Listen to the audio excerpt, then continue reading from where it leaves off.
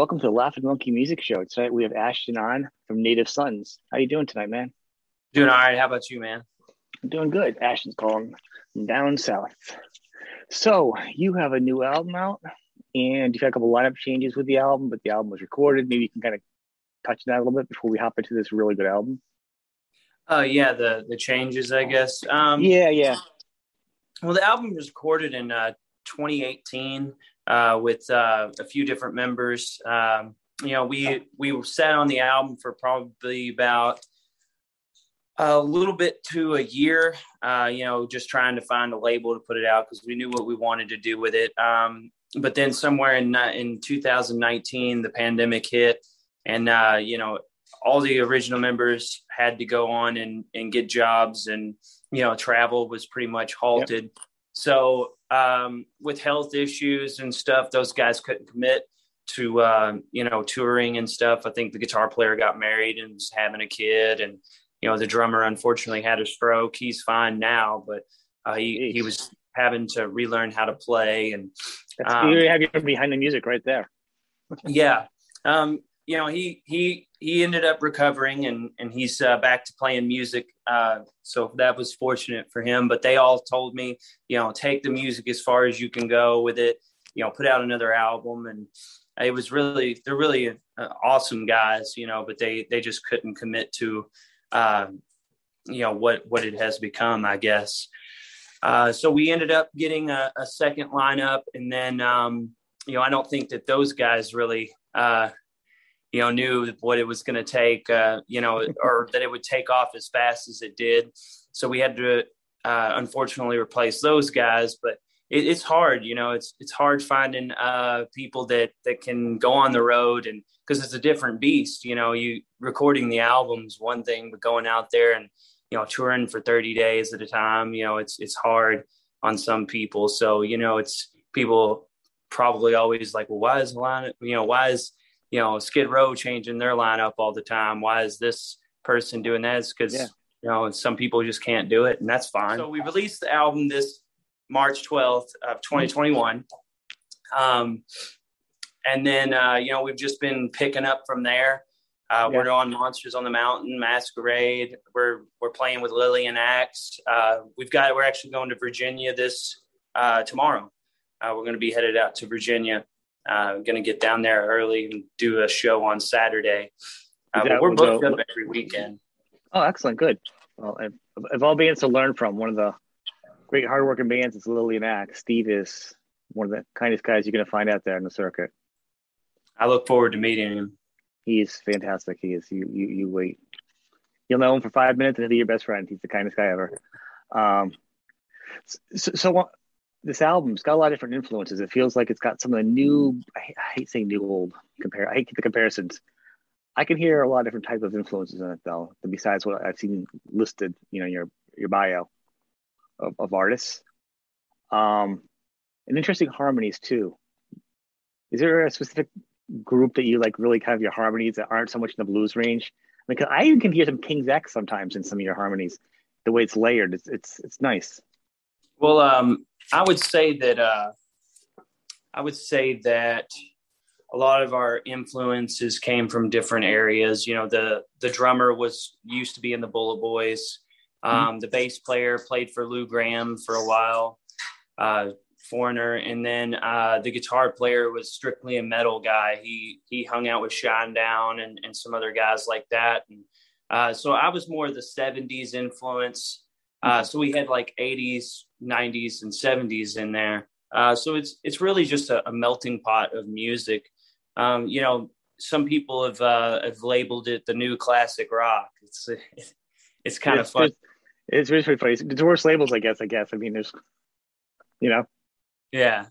But I took a lot of different influences from a lot of different music, because I listen to all kinds of music, and that's kind of what I think that is developing new sound. I hear that in it.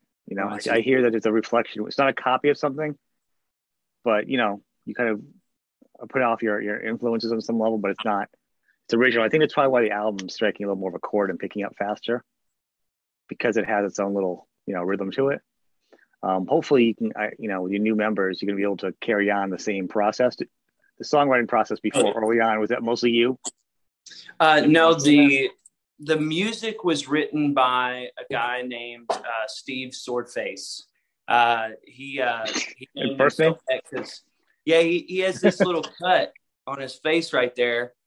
Someone at a bar one time brought in a sword and just like, I guess they were drunk and they just like cut his face a little bit. So they always called him Swordface after that.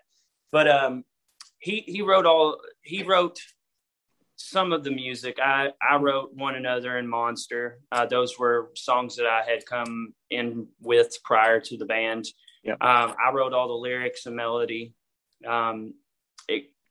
Except for Silver Lining, he collaborated with me on that. But the lyrics were all mine. The melodies all mine. I brought it in to the band, and they gave me their blessing to carry on with it. The new lineup is definitely carrying that same kind of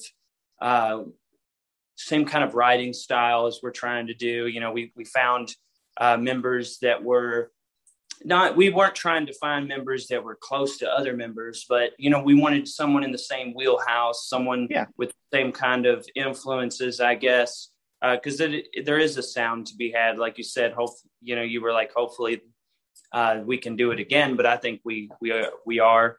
We did a writing session yesterday.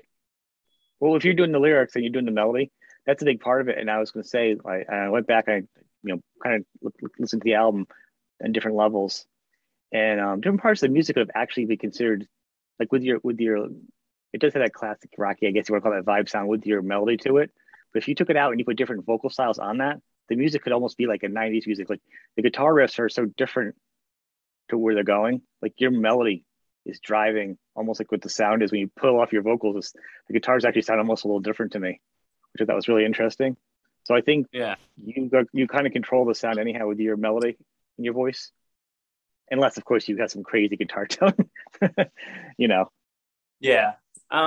Well, I'd agree with that. It's a singer can definitely make or break things, but so can every member of the band. I would say that that's one thing that we decided going into it is we were all equally split. So like whenever royalties come into play, we're all just splitting it equally. So I don't see myself as a bigger part of the music than the guitar player or the drummer, or the bassist. It's a unit and it's a family. That's the way I always thought. That's the way it's going to last. That's the way to make it happen. I'm just saying for a signature sound of a band though, like let's go something easy for the audience would know. Aerosmith, okay? Steven and the guitar and Joe, you know what I'm saying? Their sound. If Steven Tyler sings a solo song, like when he did country music, you're like, that's Steven Tyler singing country. Like there's a difference, that voice but it's really the voice of Aerosmith. So like, a guitar player is the same way, Slash plays a song, which Slash's guitar tone, no matter what band he's in. Certain sounds will dictate, and depending on how big your legacy is of who you are, I'm saying you're known by that. I mean, look at most rock bands that are out now, more rock bands. Some of the newer bands don't have their own signature sound. I think that's what's kind of great about you guys. You're back into the vein of having a singer with your own voice, your own sound. Well, I appreciate that. Yeah, you're welcome. It's really good. Let's talk about some of these songs. So Silver Lining, first thing. It was the first single. Actually, The Key was your first single, right? And then One Another, right? Yes. Yeah. So what is the process? So are you going to keep? Because obviously with COVID, it's been kind of a challenge for every artist to release an album, and being a new band, not really touring, then putting an album together has really been a challenge on top of that for you. Are you going to start doing some more like singles as you start to go on the road now, or? Well, we've released the entire album. The album's out on Spotify and anywhere you can streamed. I'm thinking that we'll probably just release another album March 12th. That's my goal anyway. It's we might release a single off the next album. We don't have anything recorded right now because of the new lineup. It's only been probably fresh for about 4 months now. But we did get into our first real demoing stage. Mm-hmm. So yesterday. So we've got probably 3 or 4 songs already in the works. As far as the next album goes, I want to get 10 songs done by December. I was a folk artist for a long time. I like all kinds of music. Cat Stevens is one of my favorite artists, just because of his melody lines and his lyrics. I like a good lyricist, someone who's intelligent. Like The Key, I drew a lot of biblical influences from that. I was going through something spiritually, so a lot of some of these songs are spiritual in ways, and some of them have political means, but it's not a political album.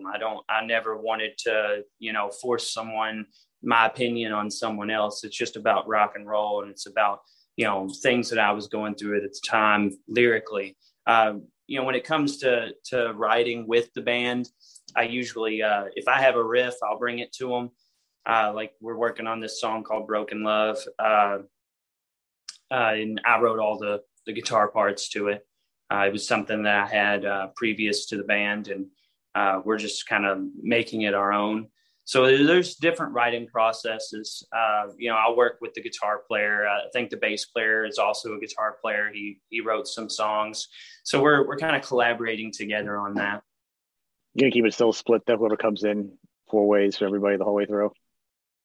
Yeah. For songwriting? Yeah. So I actually think I like Monster. I was actually surprised. Monster should be single. I always thought that was probably one of my it's funny you mentioned that because it's my favorites in the album. So thank you. It definitely is a standout. Are you favoring certain songs on a set, or what are you guys doing playing out now? Are you just doing the album itself or some covers? Or how are you guys approaching a new fan base? Being a new band? We just play the album right now. We're trying to push the album. That's our goal for this summer. But we are working on some songs, and if we get them written in time, we'll try to play them out live for people. So anyone who comes to concerts can get a little something extra than just the album.